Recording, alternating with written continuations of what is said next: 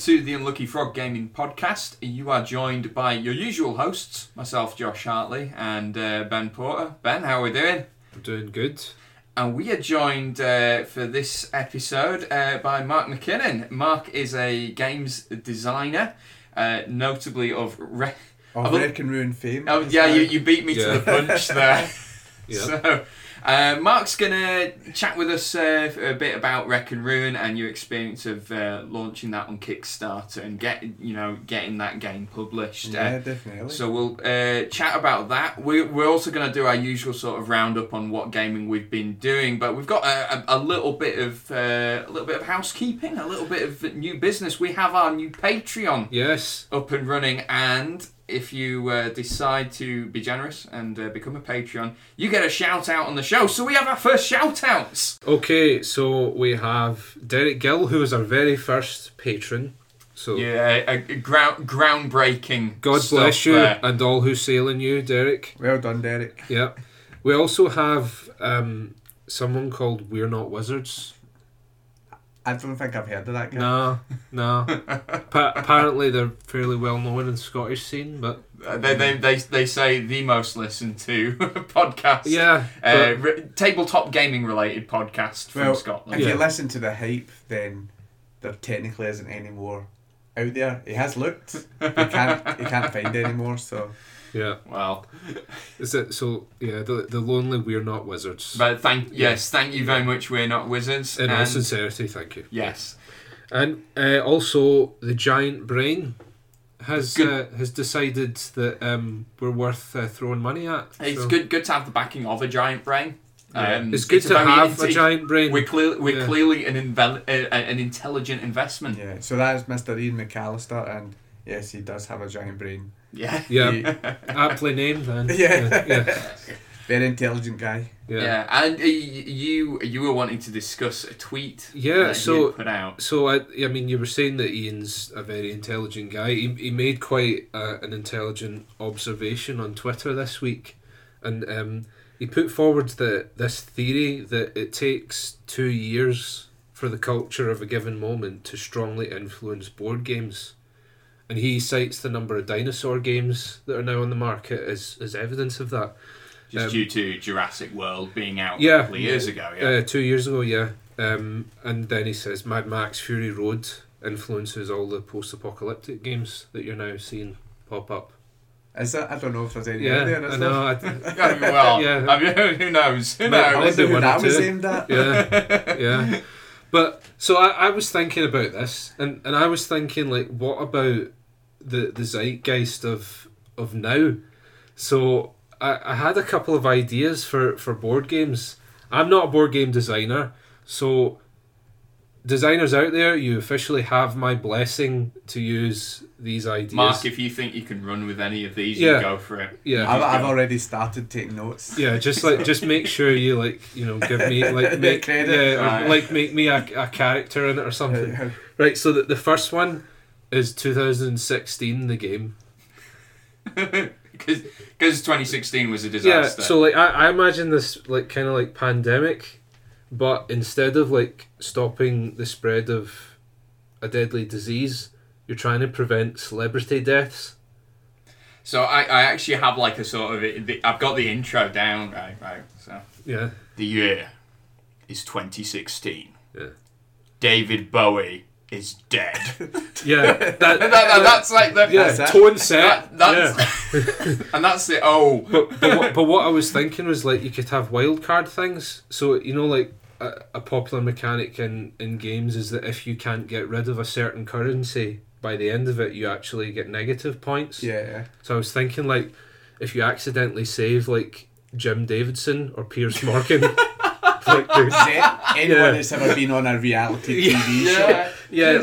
Anyone affiliated with the Daily Mail. Yeah. So you would have people like David Bowie or Alan Rickman that you're trying to save, but you're trying to throw Jim Davidson under the bus. Yeah. Kill off the cast that made in Chelsea in one fell swoop. Yeah, stuff like that. We loaded them all onto a bus, guys. Come on, this is our best chance. Yeah. So you get this balancing act of like people trying to save the people they love, but trying to destroy the people they despise. Well, I was going to suggest a hidden traitor mechanic, whereas it's like a co-op game, but one person is secretly actually trying to kill off all the celebrities. Yeah. And, you know, you're trying to figure out. Or one person is secretly Jim Davidson, but in like one of those rubber celebrity masks. Well, like from Bo Selector. So sorry, Mark. You I were was just going going to to say say, maybe he's actually stolen Bowie's face and he's run about his. that is true horror. There we go. He comes back as Bowie reincarnated. My other thought is Donald Trump like the sort of boss monster. Yeah, I definitely. mean, it's the obvious. He thing, is the but- spirit of 2016, after all. Couldn't we like mix that with exploding kittens, like, because that kind of represents his hairpiece as well. Yeah, So- absolutely. Yes. Let's throw it all in. This is quality stuff here. So It's the a next game year- and go. you Yeah. need to get on that. Mark. 2016, the board game. If you don't do it, someone else is going to. Actually, no. Let's make it multi-genre. Let's make it a board game, trading card game, pen and paper RPG, and I'm forgetting one, miniatures game as well. Have some cool miniatures thrown in. Like a grotesque giant Donald Trump. Yeah. It's like the boss. Jim. With swappable hairpieces. Yeah. Yes. The wives. Yeah. Getting darker. Yeah. Getting Yeah. darker. Yeah. So the other idea I had was Brexit Battle. Okay. Okay, so this one would be like a dice rolling game, and it's each of you plays a career politician, like staking your job on Are we- a sort of winner takes all. So type- are we basing the are we just naming the politicians? Yeah, Or like, so, do we get to create a character? No, it would be like you would get your character sheet, and it's like you're Boris Johnson, and you're David Cameron. Yeah. See, I like the idea of some kind of event card that's called like Mayday. Like we are sinking here, Yeah. you know. And there's Theresa May on the card. Like, Everyone loses a die. yeah. Actually, that's actually kind of made me think of like doing an RPG where you all play politicians in the Houses of Parliament. It's not combat isn't physical combat. It's actually like you're rolling Yeah. for debating. We're actually getting into a serious idea here. It would probably work out terribly, but Yeah. I listened to a podcast recently with Blake Leafday of Getting Geeky with Gamer Leaf, and he interviewed these guys who were making a political game, Uh-huh. and it was political satire. And what happened was, you were a spin doctor, and you had to turn stories like these ridiculous stories into positive news. Uh-huh. you got to be Malcolm Tucker. They had to cut a lot of the cards because basically everything Trump did was one of their ridiculously out there cards. And they're like, they had to strip them all back and say we can't use these anymore. Okay, 'cause we're- they've actually happened. Okay. We've had to cut the card where he makes fun of the disabled journalist, Yeah. but he can't possibly do something worse. And then, Yeah. And then he trumped it. Yeah. way, there's Yeah. a pun. Everyone a gem. There we go. Yeah. So, Brexit Battle and 2016 coming to Kickstarter or local gaming store shelf. So 2018 that'll be 2018. Yeah. There we go. 2018, but it's 2016 the game. So don't Yeah, don't get confused. yeah. Why? How could I possibly get confused? Anyway. Yeah. So, what have we got? What have we all been up to recently, gaming wise? Well, we never got a chance to talk about it last time, but I won a thing. you did win a thing. I won a thing. We got With photos stuff? up.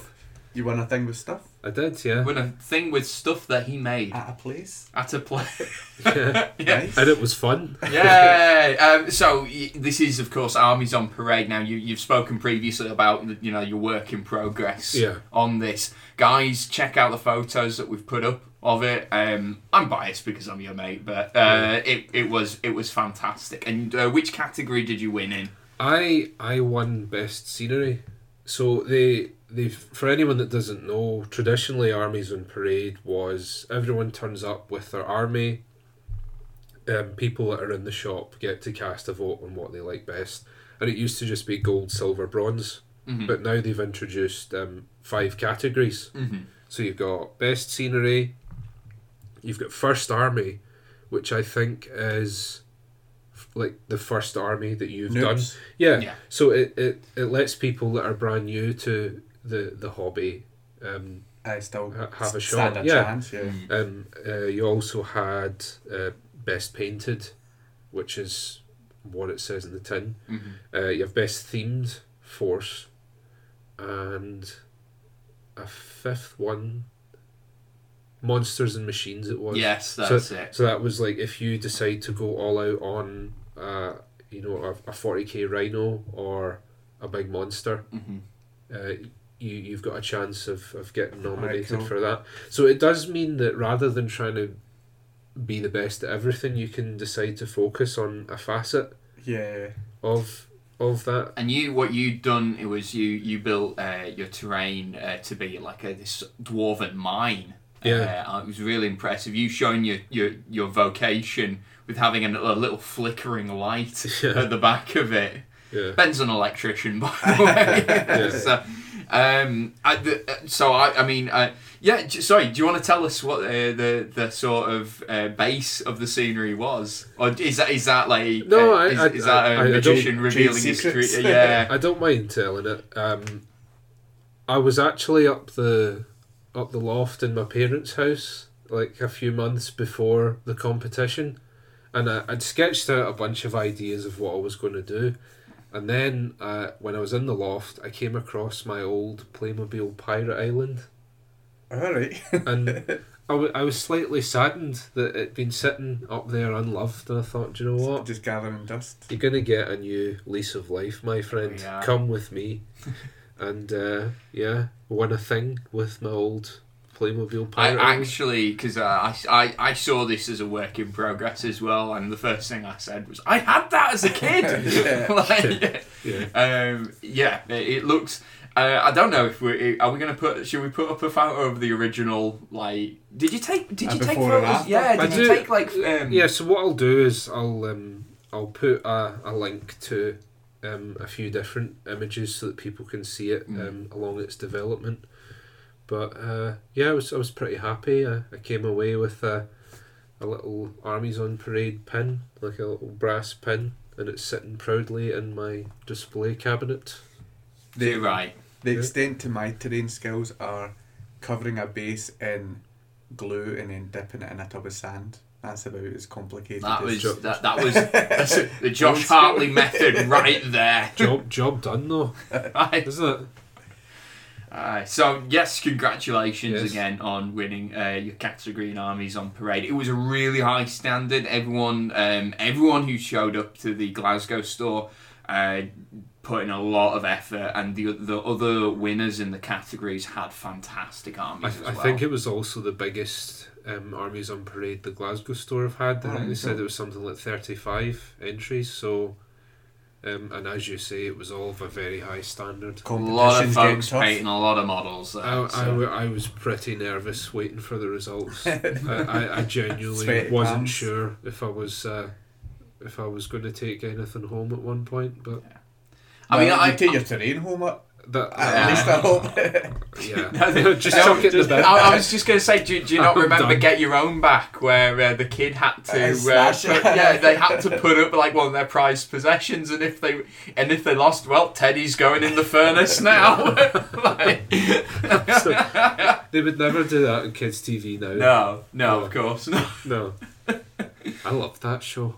That was great. Whatever happened to Dave Benson? We should do a Phillips? gaming version of Get Your Own Back. There we are. Like someone Like a has. Room 101 kind of like. We've actually talked about doing that Yeah. before. Yeah. We actually, Yeah. no joke, we actually have.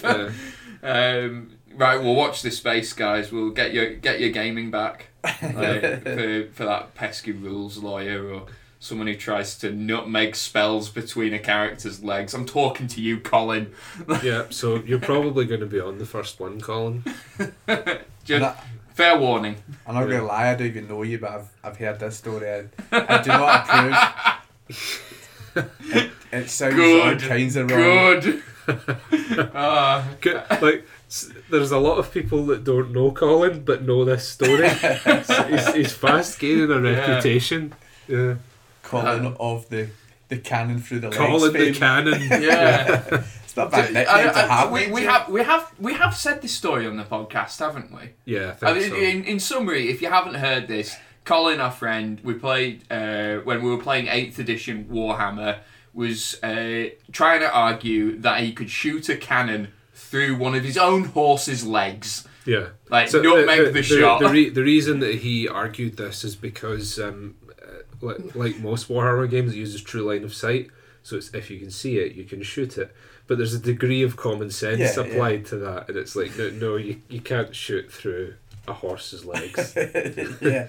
At least take the horse out at the same time. Yeah. Maybe hit the horse with the cannonball and then use that to damage the That's target. the four. Yeah. They just have sketch a little fallen horse template and then plonk that onto the unit. Yeah. Just scatter it from there.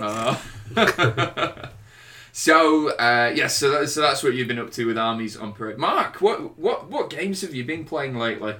It's pretty much just Kingdom Death Monster that's swallowed Well, up all of it. I was actually going to say, when we were talking to you at Glasgow Games Festival, you told us quite an interesting testicle-related anecdote. Would you like to share with the group, Mark? First of all, I'd like to share it wasn't my own testicles in case anyone was asking. I just thought we had to clarify that. Before we continue, I want to ask, are there any testicle-related anecdotes that I'm not interested in?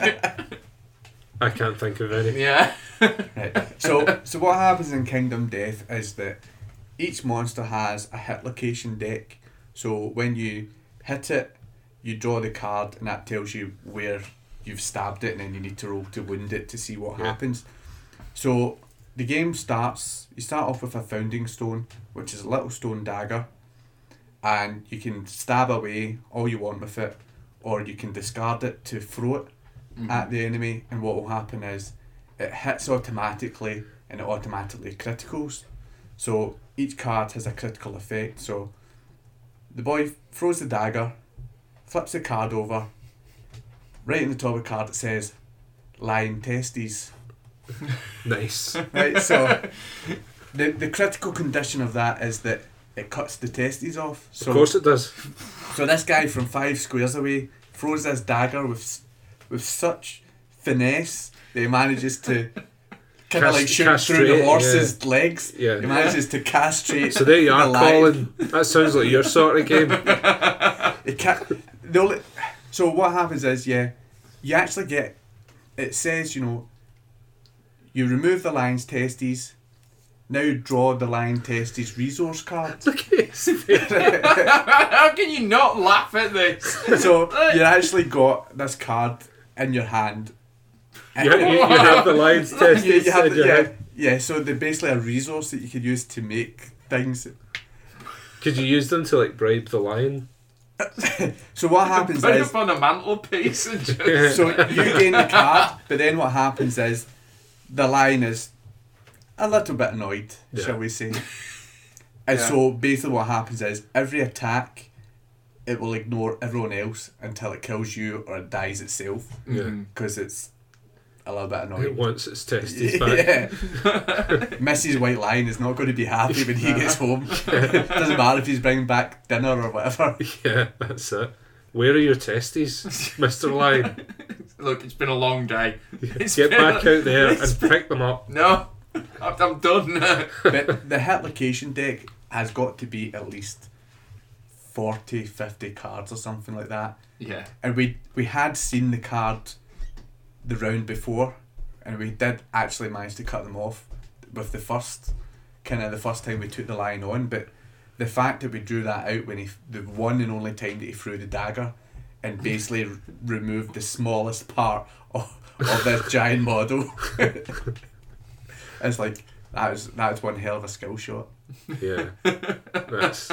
I mean, it makes me want to play Kingdom Death now. I think it should. I think rather than all this kind of deep, dark kind of advertising, they should do it. Is just say Kingdom Death.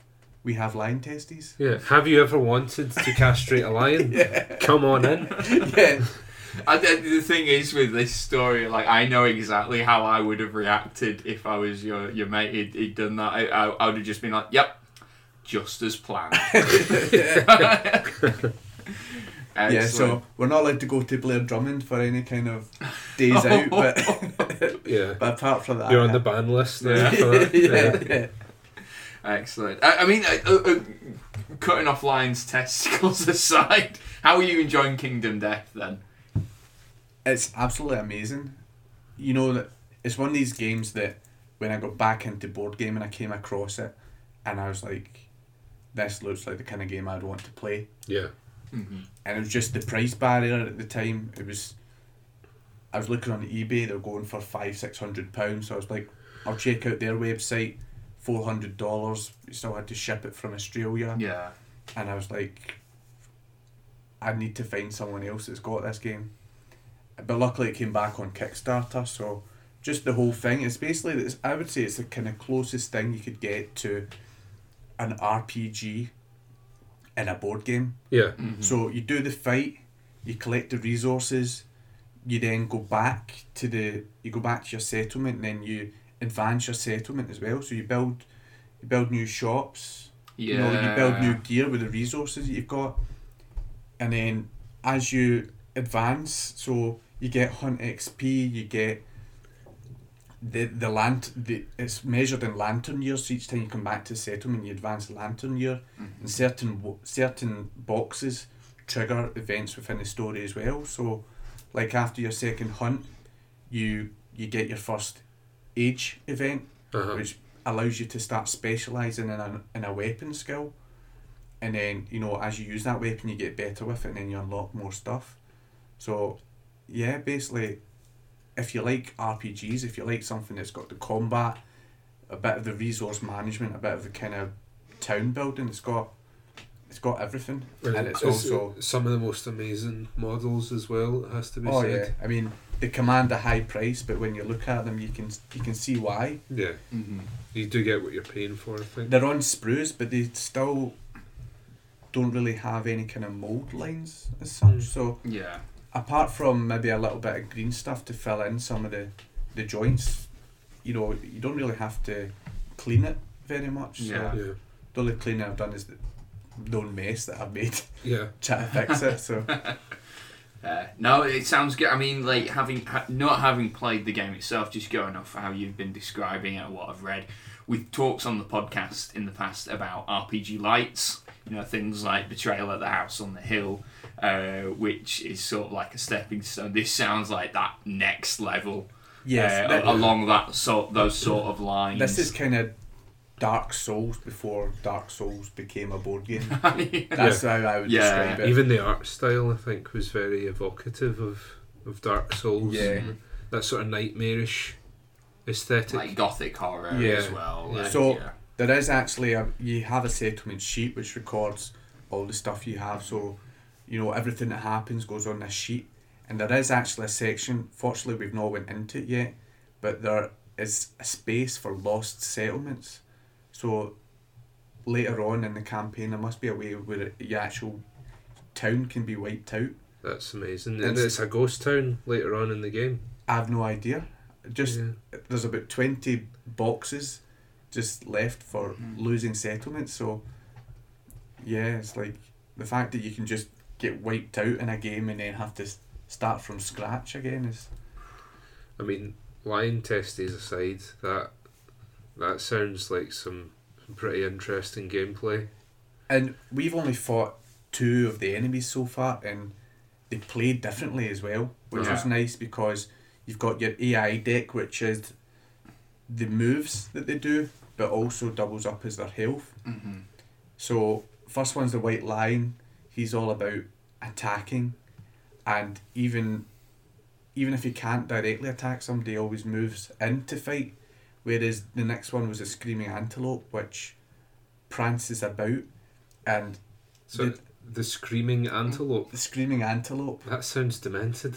I hear he was the singer in the death metal band first. So the fluff on the Screaming Antelope is that he was bred to be the goblin rider's mount. Okay. But he took one look at the Goblin Rider and he went a bit cuckoo and basically ran away and started chewing on the stone noses that were lying on the ground. So right. Okay. he's a bit kind of mental. But Yeah. if you imagine, Slightly unhinged. yes, but if you imagine a giant horse-sized goat Mm-hmm.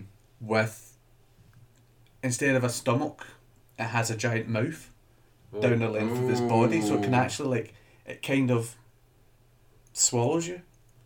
It's a bit like the Tauntaun in Star Wars, but Yeah, more but in sinister. reverse. Yeah. It's like, yeah, it's intentional. Yeah. The only thing that dies is what goes inside. No. Yeah. Ooh.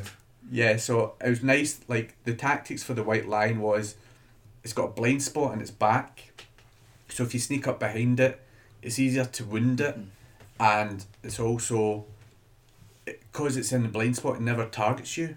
So we thought, right, Screaming Antelope, run up the back, stabby, killy.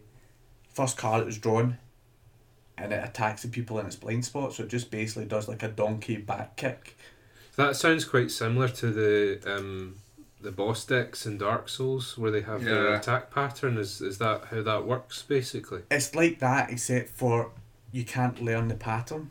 Oh, it's randomised every time. So what happens is each deck, as you play the card, it comes out, but then the hit location, well, when the cards are played, they come out, and then what happens is once you've exhausted the pile, you shuffle them and they go back in. Mhm. But what happens is there's more cards than you're going to need. So, like, depending on the level of monster, like level 1, it will say you use 8 advanced, 10 basic cards. So you maybe have a choice of 20 basic cards, so you never actually know the exact combination until you've actually burnt through them all. So there may be one really horrible card that's just luckily is not involved in that fight, Mm-hmm. and then there's other times where you've got them all in there and you're just like, Yeah, and that's yeah, just can't catch a break. Uh-huh. I mean, yeah, that sounds like something we should probably have a look at some I point. know. I think the trouble is now getting a hold of a copy. I'm but looking for an excuse to play it There multiple we go. there we nights a are. week. Sorted. Yeah, absolutely. All right. We played Shadespire quite a bit. I was Over just the going to past talk week. about Shadespire. I think this is fast becoming my new addiction to Scratch. Yeah. Yeah. So, for those who haven't seen, Shadespire is the new game out by Games Workshop, set in the Age of Sigmar universe. You have it. Well, it's an arena-based combat game. Yeah. Where you each control a warband, and you're trying to score points by scoring objectives, either by killing members of the other warband or by fulfilling these objective cards. I'm loving it so far. I've only played with the Khorne, so you get 2 warbands in the starter box: the Stormcast and the Khorne Berserkers. Yep. I've only played with the Khorne Berserkers because I have that much fun playing with blood them. for the blood god. Absolutely. That's it. Well, so the way that you base what you have is you actually have 2 decks of cards while you're playing this game. One's your objective deck, so you have 3 of those drawn at any time, and you fulfill the objective on the card. You score a certain number of glory points.